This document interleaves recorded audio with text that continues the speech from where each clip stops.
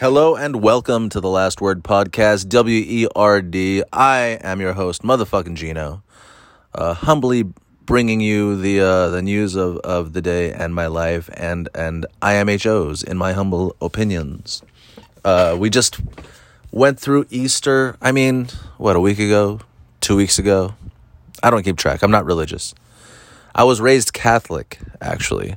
So I actually planned a whole Easter podcast, but I do this very semi-consistently, again, trying to keep it more consistent, but, I'm still going to do the Easter thing because I had some stuff to say about it, and, I don't want to say some strong opinions, but just some stuff to say about it. Like I said, okay, so I was raised Catholic, right? And I remember even just as a little kid, I just remember thinking, dude, why does God want you to go through this every Sunday? Like, really, it was just such a drag, going every Sunday to church. We didn't go every Sunday either. My parents were like, most Catholics, most people, I think, even, they're Christian, they believe in God, but they're like, religion is kind of like this thing that they cling to whenever they think of death, and really not much else. It's really most regular people, not the chest pounders. Also, I want to say about the term chest pounding. The first time I heard the term chest pounding Christian, it was a little strange because I actually had a cousin who went through a manic depressive episode. I was about 9 at the time. And I just say this because she was going through a manic depressive episode, and the way we found out was out of nowhere. She was staying at our house because we have most of our family that is in the U.S. lives in New York. And so whenever they would, sometimes they would move temporarily down to Southern California, or sometimes they would just visit for extended periods of time. They would always stay at our place. We had this kind of nice big house in the suburbs, and it was a nice place to be. And my cousin was staying with us, and I think she was like 27 at the time. I was 9 years old because my dad waited a full generation to have kids. So all of his brothers and sisters had kids that were adults when I was a child. Had kids that were like old enough to be my parents, whatever. She was she had a manic depressive episode in our house, and out of nowhere, she just kind of appeared in our hallway completely naked and asked us all to join her in the shower. Now, at 9 years old, I didn't know you're not supposed to fuck your cousins. I'm not saying I did fuck her. They wouldn't let me, but I wanted to. And it seemed like this godsend to me when I was 9 years old, that I'm just constantly fantasizing about beautiful women. My cousin, she was a 10, she was just beautiful. She was one of those white girls that hangs out with models almost exclusively, and she's always fucking her boss. She's one of those, like the original Instagram thought before Instagram, And she just appears in my hallway naked, and she's like, come take a shower with me. And I'm just like, if that's not consent, I don't know what is. But I didn't know she was having a manic depressive episode. I didn't know you're not supposed to fuck your cousins. I also didn't know that she would go to prison if she had sex with me at that point in time. I didn't know any of those things. I was a very innocent and horny 9-year-old boy. Anyway, so she had this episode that lasted like a while, actually. I think at least a week, if not like much more. Like, she really went through something. And I don't really know what sparked it. I've never really been able to delve into it. But I remember she just started pounding her chest for like a couple days. And she really just embraced religion after that. I remember it was like a whole thing where she just like embraced religion and literally started, because she kind of went nonverbal for a couple of days, and she would only communicate by pointing at things and pounding on her chest. And I remember after that, my mom would say things like, I'm not one of those chest pounding Christians or whatever, or she's one of those chest pounding Christians. And I really just like had this visual because my cousin like literally was pounding her chest, trying to show us that she was Christian. I don't know if it's a thing that people used to do back in the day being like medieval times or like the 19th century or something like that. I don't know where it came from, but either it's a strange coincidence or it's something that my cousin saw as a religious thing that people do. Maybe flagellation, not to be confused with flatulation, farting. Flagellation, the whipping of one's self. Anyway, So that's, my parents were never that. They were never those, they were casual Catholics, as most Catholics, I believe, are, where they kind of just go on the major holidays, Easter and Christmas, and the rest of the time they try to hit the church a few times a year, not every single week, but they definitely drag you in once in a while, and you'd be bored and you'd be yawning about 10 minutes in. You never understand what the preacher is saying. And I found out later that that's on purpose. You're not supposed to understand it. You're not meant to understand. You're meant to follow. You're meant to obey, right? And so the point in time when I stopped being religious, I had kind of like an OCD, I guess. I don't know if you call it like an OCD episode or like a buildup or something like that. But I basically became obsessive compulsive.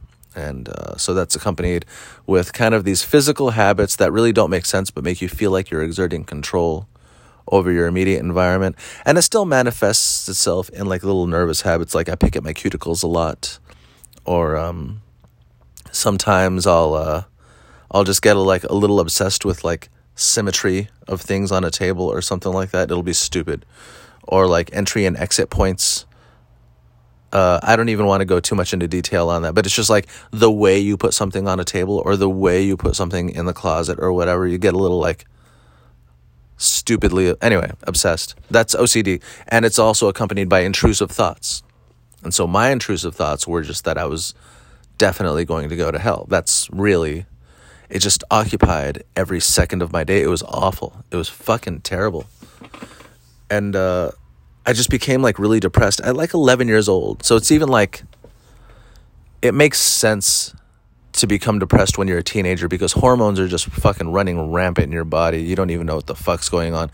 But when you're 11, it's a little premature, And my mom saw that and she said, well, we all worship in our own way. And right away I kind of internalized that as, okay, so everyone is making it up as they go along. Everybody's just doing their best. And I see that everyone kind of makes up the rules for themselves, but doesn't say so, because if you said so, that would be blasphemous. If you said you were making up religion for yourself, but everybody does. Everybody kind of decides on which part of it they believe and which part of it is more important than another part, And ultimately, I understand the importance for like the social aspect of religion, It's really cool, the camaraderie, the community, like it's really great. So this Easter, like I said, I'm not religious, but I went to work and the security guard, who's kind of like the doorman at my job on Sunday nights, he is religious. And we've had some arguments about God and the existence of God and religion and stuff like that. And it's the exact same thing, because when I start mentioning particular stuff about the Bible and he's just like, well, it's not about that. I'm like, well, to you, it's not about that. But this is what the religion encompasses. I mean, it's not for you to say. This is what's in the book, to be interpreted a very specific way. It's not really to be interpreted however it is for the reader. If you speak to any, I'm going to call it a religious representative, a person of the cloth, they're gonna interpret it a very specific way. And everybody is in lockstep with this way. I only know because I've talked to other religious people. I've been in a Bible as literature class, and there was this really religious girl there, and she was just really upset with the way in which some of the passages were being interpreted. And she's like, that's wrong. And so I asked her, I'm like, can you tell me? And she's like, really, this is what she told me. She said, really, anybody can tell you there's a certain way to interpret that. And I'm like, oh, okay. So it's not open to interpretation. She's like, no, it means a very specific thing. But if you read it, I mean, these are very ambiguous stories with very, you can really get into them from any which angle. The Bible is a lot like Donald Trump, because you can agree, everybody can agree with something that's been said by it, because it literally says everything. I don't want to stir too much controversy with my little Donald Trump thing there, but he has said everything on he's said very liberal stuff, he's said very conservative stuff. He's said that he believes in, universal single-payer healthcare, and he has also said that that's an abomination, that you shouldn't do that. And he's also said that Democrats are great, and he's also said that Democrats are evil. And at different points in his life, of course, not in the last 8 years or whatever. But I just want to say, if you feel like that's an ignorant statement, just go back in the archives and look at all the things he was saying in, say, 2006, and juxtapose that to everything he was saying in, say, 2009, and it's very opposite stuff. Anyway, I'm going to say 2004. Anyway, so, so the security guard who works at my work, he just cooked all of this homemade food. It was so good. It was so good. And this guy has seen life, I guess he's been a drug dealer in the 80s or whatever, a really big one. He talks about it sometimes. And then he found God, and he's missing a whole bunch of teeth, and he's not shy about it. He's got a big toothy smile, and he must have been missing those teeth for a long time, because they've all gapped in, the bottom and the top ones fill in where the other ones are missing, And he just made all these, I guess his sister made fried chicken, and he made mashed potatoes and creamed broccoli, and turkey wings, just the wings, and it was just all fucking delicious. It was so great. And he was just at work handing out he bought all these to-go containers, and just these giant to-go platters of food. He's handing them out. I came outside, and someone's like, "Hey, Mike's got food." That's his name, Mike. "Hey, you hungry? Mike's got food." And I'm like, what do you mean? He ordered something? And I just see he's got these stacks of to-go containers. He's like, I brought them to my church, and they didn't finish them. So you better have them. They're going to go bad. I can't eat all this food. And he's a funny dude. He's like, you better take this home to your wife, and don't tell him who made them, because she's going to want to marry me once she figures out I can cook like this. He's a really, really fun, really happy guy. Not a great security guard, because he's way too friendly, but he's a good guy to be working with, good spirit. And that's that's the part of religion that I like, is the community aspect, and the goodwill and all that. And, the part that just brings people together. And then the other part of it is the dogma, and that's what keeps people watching over each other and making sure people behave. And it can get really malevolent sometimes, because people get into this contest of who can be more faithful, and who can be more devout, and who can do more for the cause. And it becomes more of a contest instead of a community. It's kind of the opposite of community. People start looking over each other's shoulders, making sure you're doing as much as you possibly could be, instead of making sure that you're doing all right. If you're looking over somebody's shoulder, it should be because you're making sure they're doing all right. And if you catch something out of the corner of your eye and someone's doing something unsavory, that's a different thing, But we can't all be policing everybody, because, we should be making sure that we're doing good by ourselves, doing good for ourselves, and doing well by the people that we love. Anyway, that's my take on religion.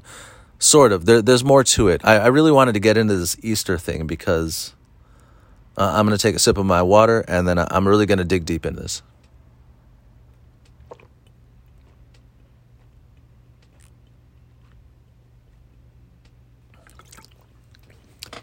Oh, yeah, we're in the Easter podcast now.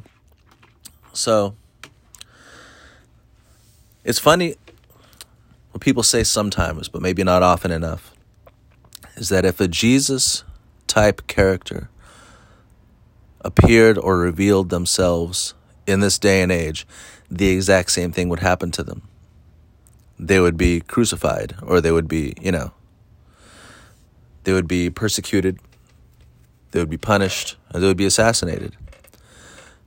And I think it's funny that people say that would happen, because it has happened.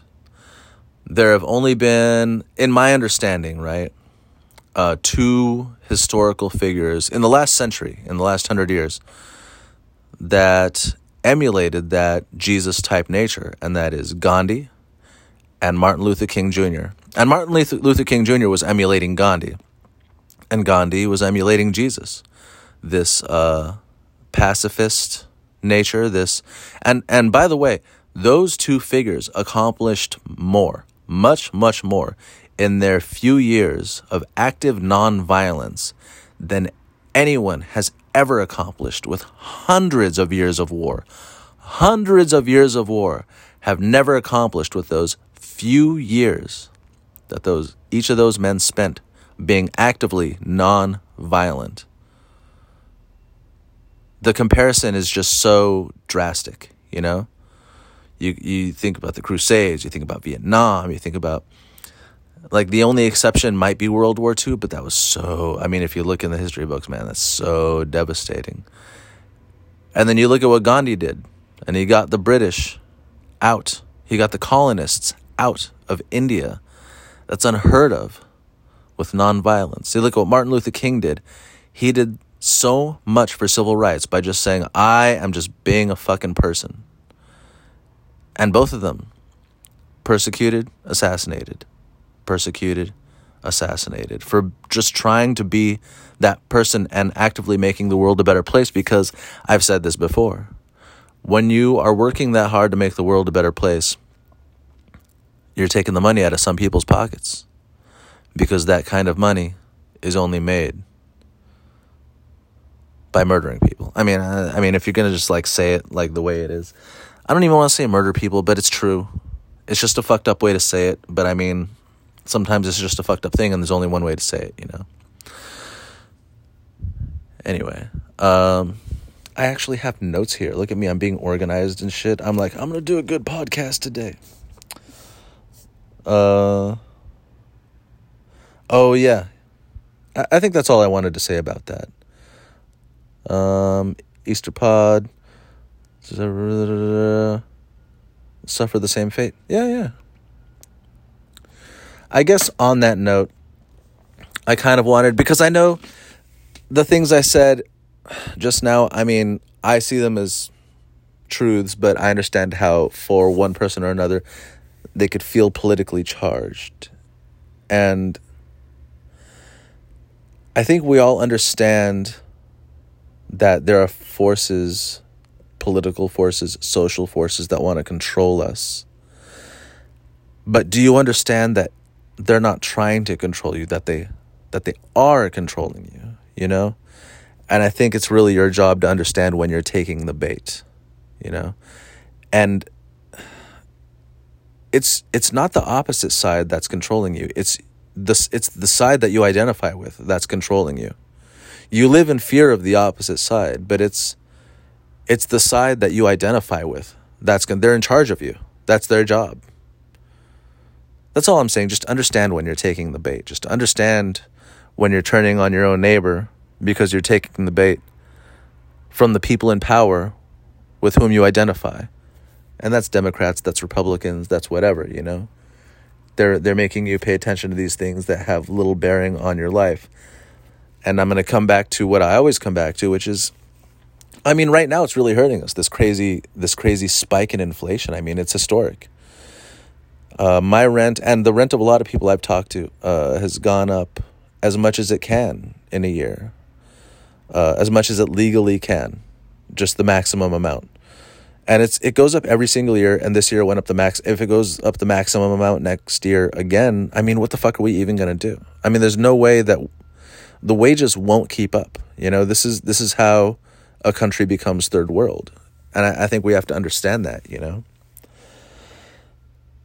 But here's the reason that economists and politicians have given us, okay? And I hope I'm not buzzkilling, but I mean, just some things need to be talked about.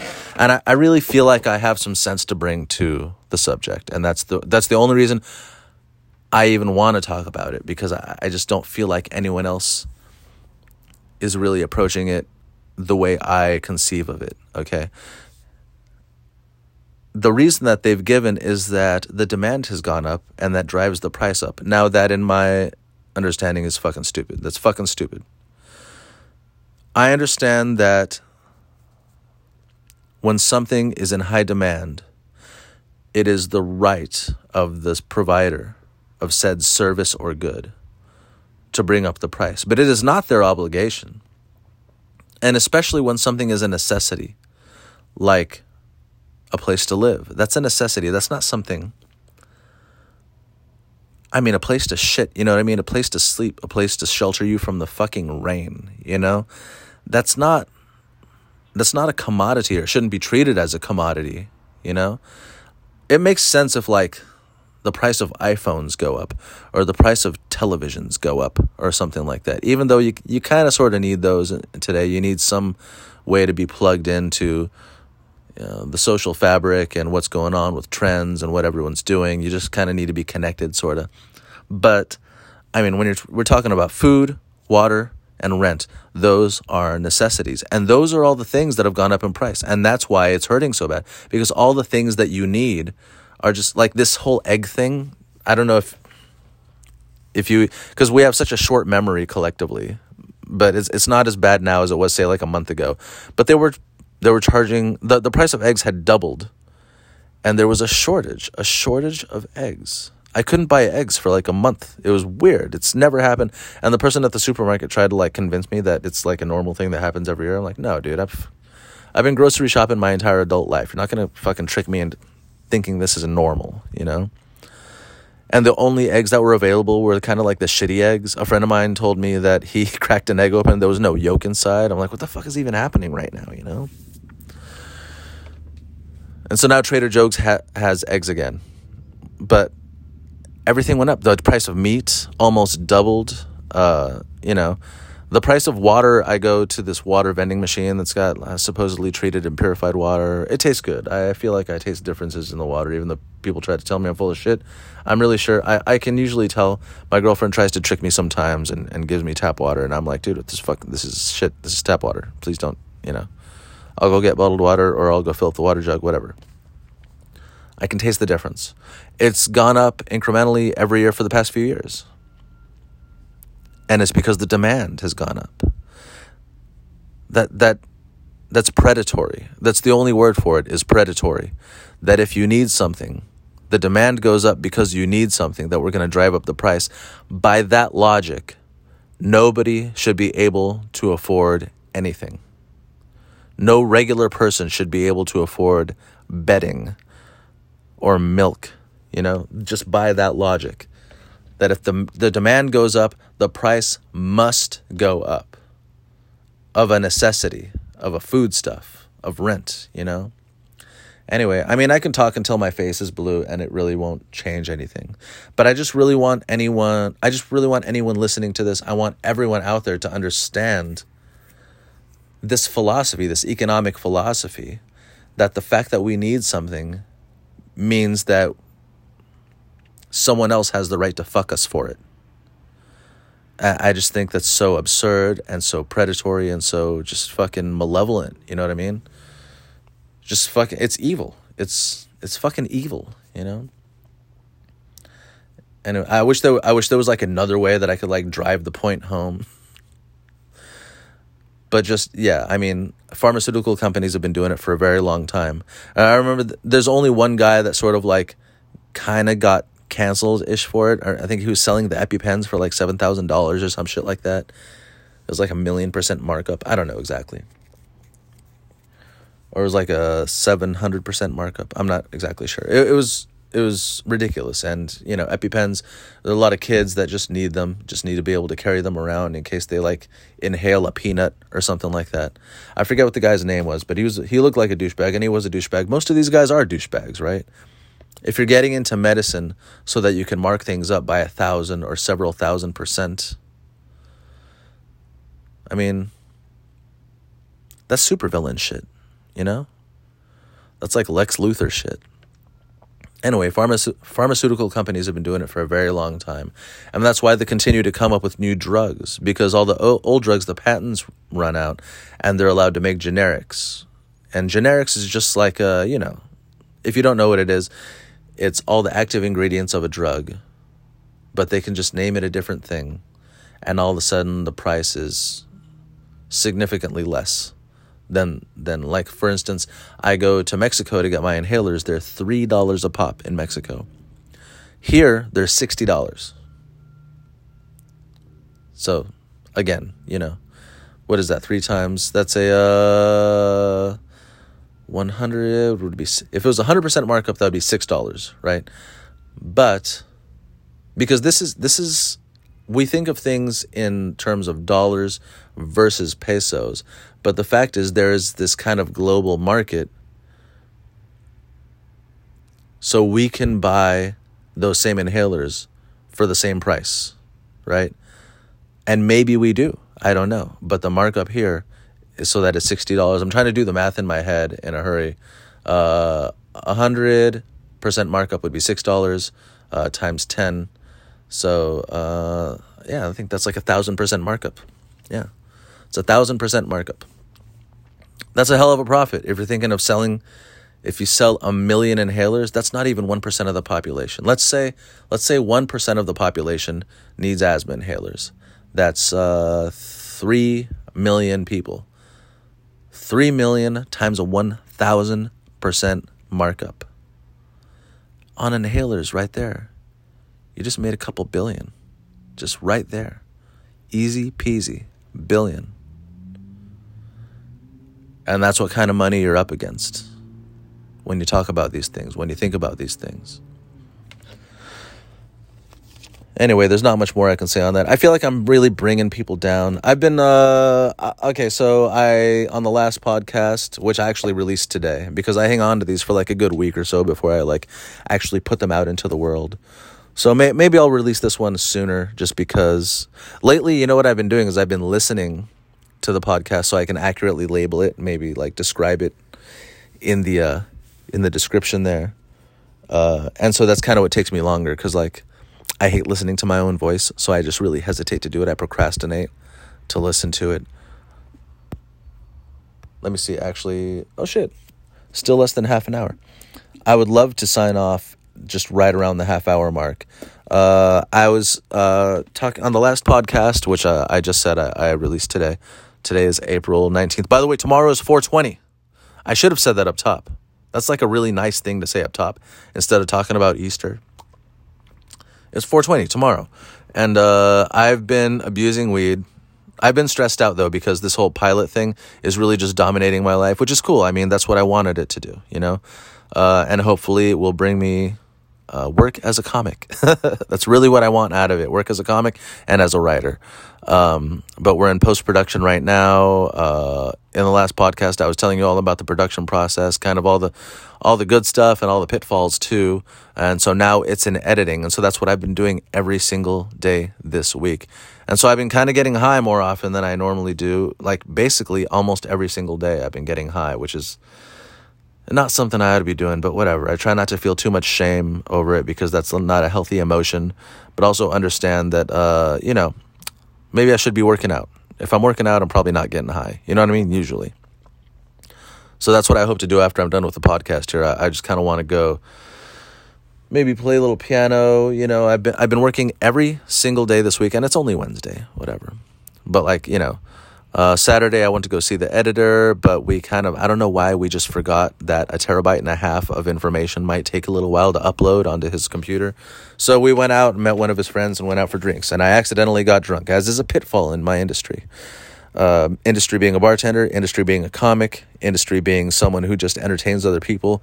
You're just going to accidentally get drunk sometimes, if you're open to it. I guess I'm also open to it, right? I'm not a non-drinker. But it was a fun time, and the guy editing my stuff, at least for all I know now, he's a really good guy. He edits, that's his thing that he does. He runs a podcast called And Now We Drink. Shout out And Now We Drink. I've been on the podcast. It was fun. He's been on my podcast. Matt Slayer, you might look up the episode. It's actually, it did pretty well in the numbers, the Matt Slayer episode. It was a lot of fun. He's a lot of fun to hang out with. He's a lot of fun to talk to. And he's got a lot of really cool stories too. And he's got a lot of really cool insights. But he's also a little idealistic, because my script didn't make sense to him. And I'm just like, dude, any of the factual stuff about the script having to do with the porn industry, that's all from experience. So, if you feel like that doesn't exist, then you're just dealing with the side of porn that even uses editors. So, right? Uses sound people, uses production. I've dealt with the side of porn that is seedy, because it's hard for guys to break into porn. So I would just get in wherever I fit in. and I'd be in some strange person's apartment getting my dick sucked and not getting paid for it. Anyway, I'm acting like I'm complaining, but these have been like really fun times for me. What was I saying? Oh yeah, so Matt Slayer, he's editing the pilot, and that's what he does a lot of the time. He edits porn. He edits kind of high quality porn. That stuff with what you hire a sound guy and you have a whole production staff there present, and they're trying to make something look really improvised, but there's really an entire crew there to witness it, to fuck in front of or whatever. He also edits other people's podcasts. He's just like a full-time hustler, and so I've been just there right next to him. And this is kind of what's been getting to me, is because I've been working so hard with the pilot, and just not just the pilot, but like in comedy and just being a creative person and everything I do. I work so hard and everybody makes money except me is what it seems like. Like, he's working hard, but I'm paying him, and I'm working hard and I'm paying him. You know what I mean? Like, I'm paying people to work for me, and I'm working hard. I'm working just as hard as all those people. But I mean, I guess it's my project. It's my vision, right? But it's just a very strange place to be, where you're hiring people to work, but you're working right alongside them just as hard as them. But you're hiring them. It's just a strange feeling. That's all. That's all. Because while I'm working with him, I'm not doing anything else. I'm not getting stage time. I'm not working, right? I'm not like actually working, putting money in my own pocket. But I'm there right next to him, making sure that every little thing goes in its place, making sure that every transition is as smooth as it can be, making sure that every take is the take that I want to be used. And just all those things, And it's a funny thing because, this isn't my first rodeo putting together a large project. I've done things in my life, and this is kind of what I gravitate toward, is I just like putting together large projects. And it's not even only that I like it, but I feel a calling to it, like my nature is so strongly drawn to it that I've done it in my past before I knew my fiance. But she's the one she's just like, why don't you do a pilot? It's just, I gravitate to it so hard that my life partner is just like, yeah, you should do this. I'm going to put up the money, and this is something you should be doing. And like, I want you to do it. It's not like she's allowing me to do it. She's like, do this. I have money and you should do this because this is something that clearly is something you should be doing, Anyway, so just that's pretty much what I've been getting up and doing. So Saturday we uploaded the stuff. We ended up drinking. We kind of just I just kind of familiarized him with the content, and we really didn't have much time to edit on Saturday night, Sunday morning, because we got home drunk. And I just drove home. He offered me to spend the night at his place and we could work in the morning, but I'm just like, that's not going to happen. We're both going to wake up late, and then you're going to want to go like drive Uber or some shit like that, because that's what everyone does in between gigs, drive Ubers. Even if you're making like good money, Southern California is so expensive that even if you're making $1,000 to $2,000 a week, any moment that you're not making money, you're probably doing Postmates or driving Uber. I will give him this though. He's driving Uber in a Tesla. So doing it in style. But, so Monday, wake up, I did my hosting gig, right, at the Hollywood Comedy, and immediately just go to his place. We're editing until basically it's time for me to go to bed. I come home, go to bed. Yesterday, Tuesday, wake up, go immediately to his place. Don't work out, don't do anything, just get some breakfast in me, and take a shower and fucking go do it again up until it's time to go to bed all over again. Today, he's a little busy until nighttime, so I'm probably going to spend the night there tonight. I just want it to be done. And then we can start the slanging of the pilot. We can start pitching it to whoever will buy it. It doesn't look as... I mean, the scenes look good, but I mean, the transitions can be a little rough because we didn't get all the footage that we needed. We would have needed 2 whole more days to make it really complete. And that would have been $4,000 more dollars. That's how much it costs. The crew is about $900. The actors, between the actors and the location, easily another $1,000. And that's without any extra expenditures. That's without feeding everybody. That's without, like, we paid for everybody's parking when we were at one of the locations, and it ended up being like $60 a head. It was fucking ridiculous. So roughly it would have been $4,000 more dollars to get the complete thing the way I had envisioned it. But we got what we got. It looks pretty good. I hope that it's at least enough to pitch somebody on the idea, because I'm really just so excited. This is the first episode, and it's just really difficult to establish a universe. You know, you're just trying to establish this place. You want all the jokes to be in, then you want them all to hit. And I hate the phrase, "this is good for your first try." I do not like that phrase, because it can't be good for my first try. It just needs to be good. Anyway, we still haven't licensed the music, but my editor is so good that he was able at least to rip the music so that we can see what it looks like with the soundtrack that we want. But I'm still dealing with, like, maybe trying to get a friend to produce some music, or getting a local band who I know is really great to do the music. Or maybe we just might end up licensing it. Who knows? Maybe it won't cost as much as I think it will. Because the licensing process is really confusing, I'll say. And nobody really... I've tried to look online. I've tried to research online. And it's really like a lot of, like... It's like reading like IKEA instructions or something like that. But, like, for something really elaborate. I don't understand, like, what's going on, you know? Like, I've tried to go to, like, the major sites, ASCAP, BMI. These are the places that are responsible for, like, kind of...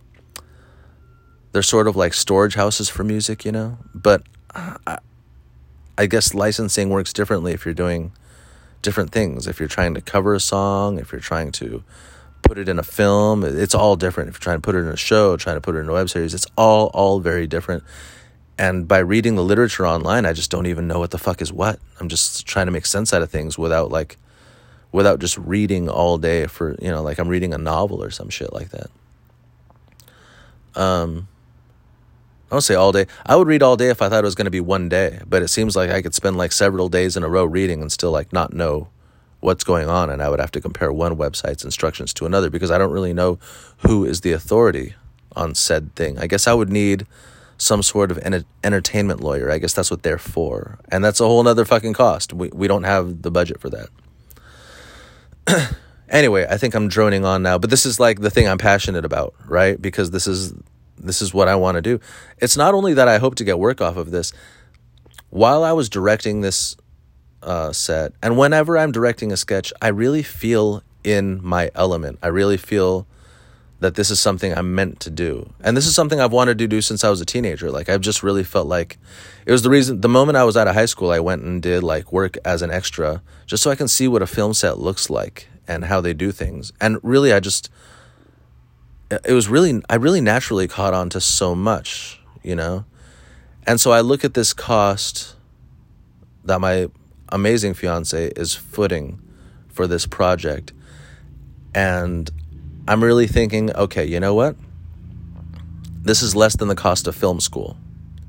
So this is the equivalent of me going to film school. I get to learn alongside people who have gone to film school, who are working on major projects and feature films, who edit and do this for a living to put food on their table. I get to work alongside these people and learn from them. And the other side of that is they all know that this is my first time doing this. Even though it's not my first time putting together a large project, it's my first time doing this specific thing. And so I find myself fighting for a lot of my creative ideas. 1 second, I'm going to take a sip of water.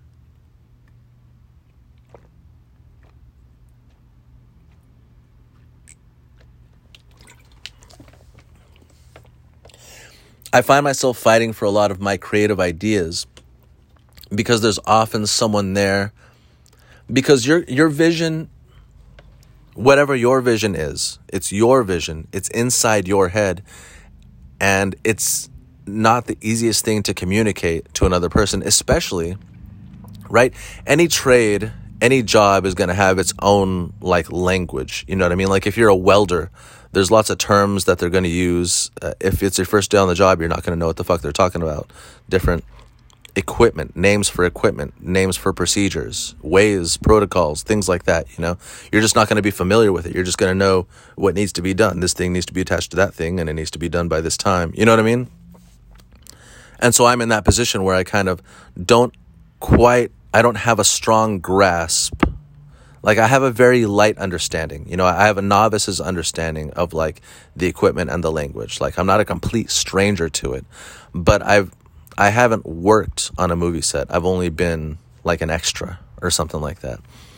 I've only been a grip on these small projects. I've only directed sketches, you know, with like an iPhone and shit like that.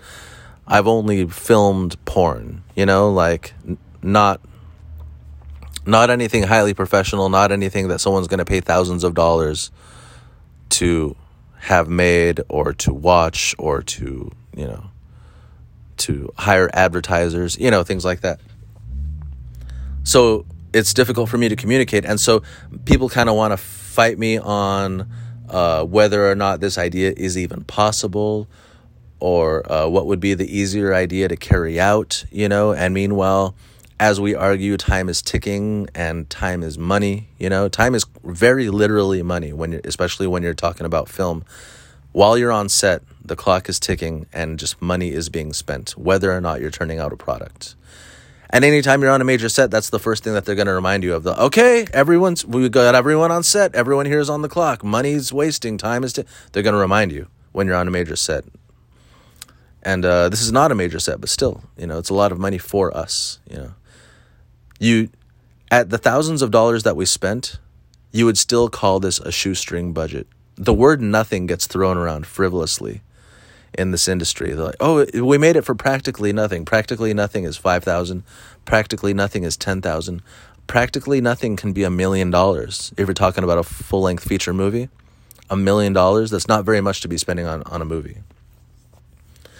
But yeah, so from the production process to the editing process, I find myself just kind of like fighting for my ideas, because there's someone who's doing it, who's better at it, who understands how to use the equipment better than me.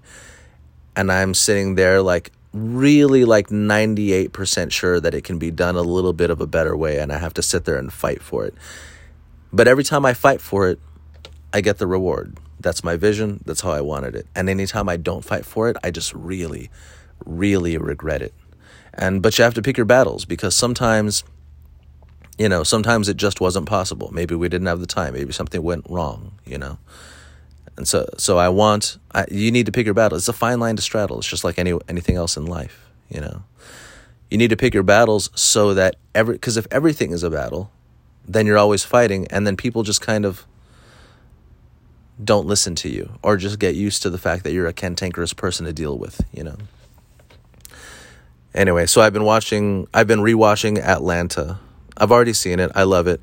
By the way, Atlanta, and there's a show from the 90s called News Radio. And it was kind of one of those, like, it was fun, stupid, really smart. And I just say that because they have the same executive producer, and it's just drastically different. The show Atlanta and the show News Radio from the 90s. Atlanta is this kind of like contemporary masterpiece of a show, brilliantly directed, brilliantly written, well executed drama and comedy, and also lots of abstract a lot of abstract ideas floating around in there, lots of nuance. It's really cool. And News Radio from the 90s, just this fun, stupid, smart show with with just an amazing cast of like great comedians. And this guy, Paul Simms, I don't know, well, because Atlanta's like, you know, it's a black show. And so I don't know, Paul Simms, is he a black dude? I don't know, like, it's just strange because it was such a white show. News Radio was such a white show, you know? And like, it's just interesting to see that, like, if you look at Donald Glover, right? It's Donald Glover's show. Donald Glover worked on 30 Rock. He worked on Community. He was an actor on Community. I think he might have written for it too. I don't know. But I know he wrote for 30 Rock. Just vastly different. Again, 30 Rock, a very, very, I want to say a very white show, but I mean, Tracy Morgan and his like little entourage, like he's, a lead character and they all together like play lead roles. So I guess it's not as white a show as, let's say, News Radio. I hate to even like talk about race in the context of it, but it's just like, it's really great to see people's creative range, because that's where I feel I'm coming from creatively, right? I love fun, stupid, silly shit, but I also love exploring these like deep, abstract ideas, And so watching Atlanta, I'm really watching Atlanta. It's a great show, but I'm watching Atlanta because it's so brilliantly directed. And so I'm really paying more attention to how the shots are set up. Oh, excuse me. Oh, my bad. Oh, it's a bodily function. What the fuck are you going to do? I burped. It was like a burp hiccup. Anyway, it's so brilliantly directed. And so I'm just paying attention to the composition of each shot, of each scene. I'm paying attention to how things cut to another scene. Because that's really what... Okay, I'm watching my thing... So I think on the last podcast, I was telling you how, like, okay, I haven't looked at a single frame. At that point in time, I hadn't looked at a single frame. I was kind of accepting, just trying to like digest this whole thing that had happened. I understood that I didn't get everything that I wanted, all the shots that I wanted, that all the ideas may not have been carried out the way to full fruition the way I would have wanted them to, but also that we had a lot of really good stuff and everyone did a really great job. And so I was kind of dealing with that. What we have is great, but we don't have everything I would have wanted. And so we're going to get some good stuff, but it's not going to be the masterpiece that I had hoped, which is, I mean, it's the first time and there's a lot of lessons to be learned. You're not going to just know something the first time doing it. I mean, I have to accept that reality, But I'm watching this thing and that's what I'm struggling with is these, how to transition from one scene to another, from one idea to another, from one color scheme to another. And without calling too much attention to the fact that I'm trying to transition, it's these little smooth things. It's like if you've ever learned a piece of music, like an elaborate piece of music, classical music, I'll say, then you learn kind of like each little part of the music, right? And then the harder part than that is putting it together, transitioning from one part to another. So you might have, here, I'll just give you a quick, like, example. So let's just say you're learning something by Mozart and it sounds something like this.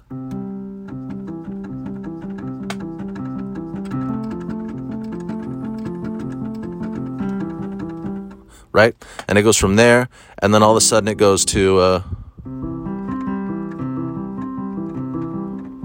And so you need that to transition smoothly, right? You can't have that little breath, that little space that I just put in there. You need it to go from this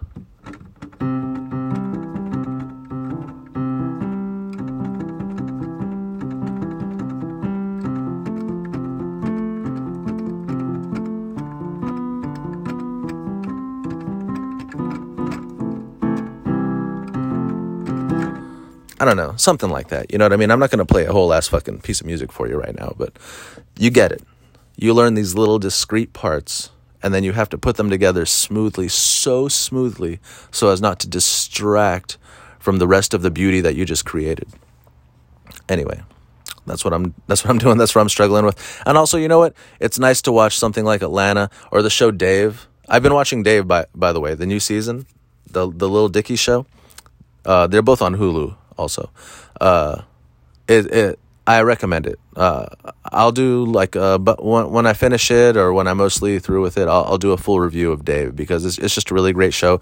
And these shows are really fun for me to be watching as an aspiring comic, as an aspiring creative person, as an aspiring artist, to watch somebody play out their struggle, their struggle to rise to the surface. And that's what I'm doing. I'm working my motherfucking ass off, and I'm not even at the surface. I am fighting to get to the surface. That's really what I'm doing. Anyway, I hope that we all get to the surface, and I hope that we all get what we're working for, what we're working toward, and treat each other well. I think I'm going to finish this episode on that. I've had a good time talking to you. I feel really great now. I feel really rejuvenated now that I finished the podcast. I always have so much fun doing this. It's Wednesday. It's April 19th. I hope you all have, or by the time you listen to this, have had a wonderful 420. Don't abuse it. Just use it. Enjoy each other. Use it as a reason to get together and to just create great memories and bond with each other. Just like any holiday, any special occasion should be used. Anyway, treat each other great, and I love you all. And I'll talk at you next time. Don't forget to follow me on, if you don't already, at Broken Bougie Comedy. On Instagram, or at Bad Motherfucking Named Gino, also on Instagram. Bad Mickey Ficky Named Gino on Rizzle. Rizzle's going through some shit right now. Who cares? Nobody cares about Rizzle. Follow me on Reddit. I'm also on Reddit. I think I'm just under my motherfucking name on there. And sure, why not on Facebook? Just find me on Facebook, whatever. Follow me. Love me. Oh, don't forget to follow me on YouTube, because I'm going to be uploading a lot of stuff on YouTube. Don't forget to subscribe to my YouTube channel and spread the word. Spread the word. I put a lot of love in this podcast. I know I don't produce it or anything, but the work that I do on this podcast, I do put a lot of love, and you should spread the word. And then maybe I will perform for you and your friends, and we can all have a great time together. And I can buy you stuff, because I'll have enough money if that happens. All right, that's enough. That's enough of me begging for your attention. I hope you all have had a wonderful 420. Treat each other well, and I love you. And I'll talk at you at another time. Love you. Bye bye.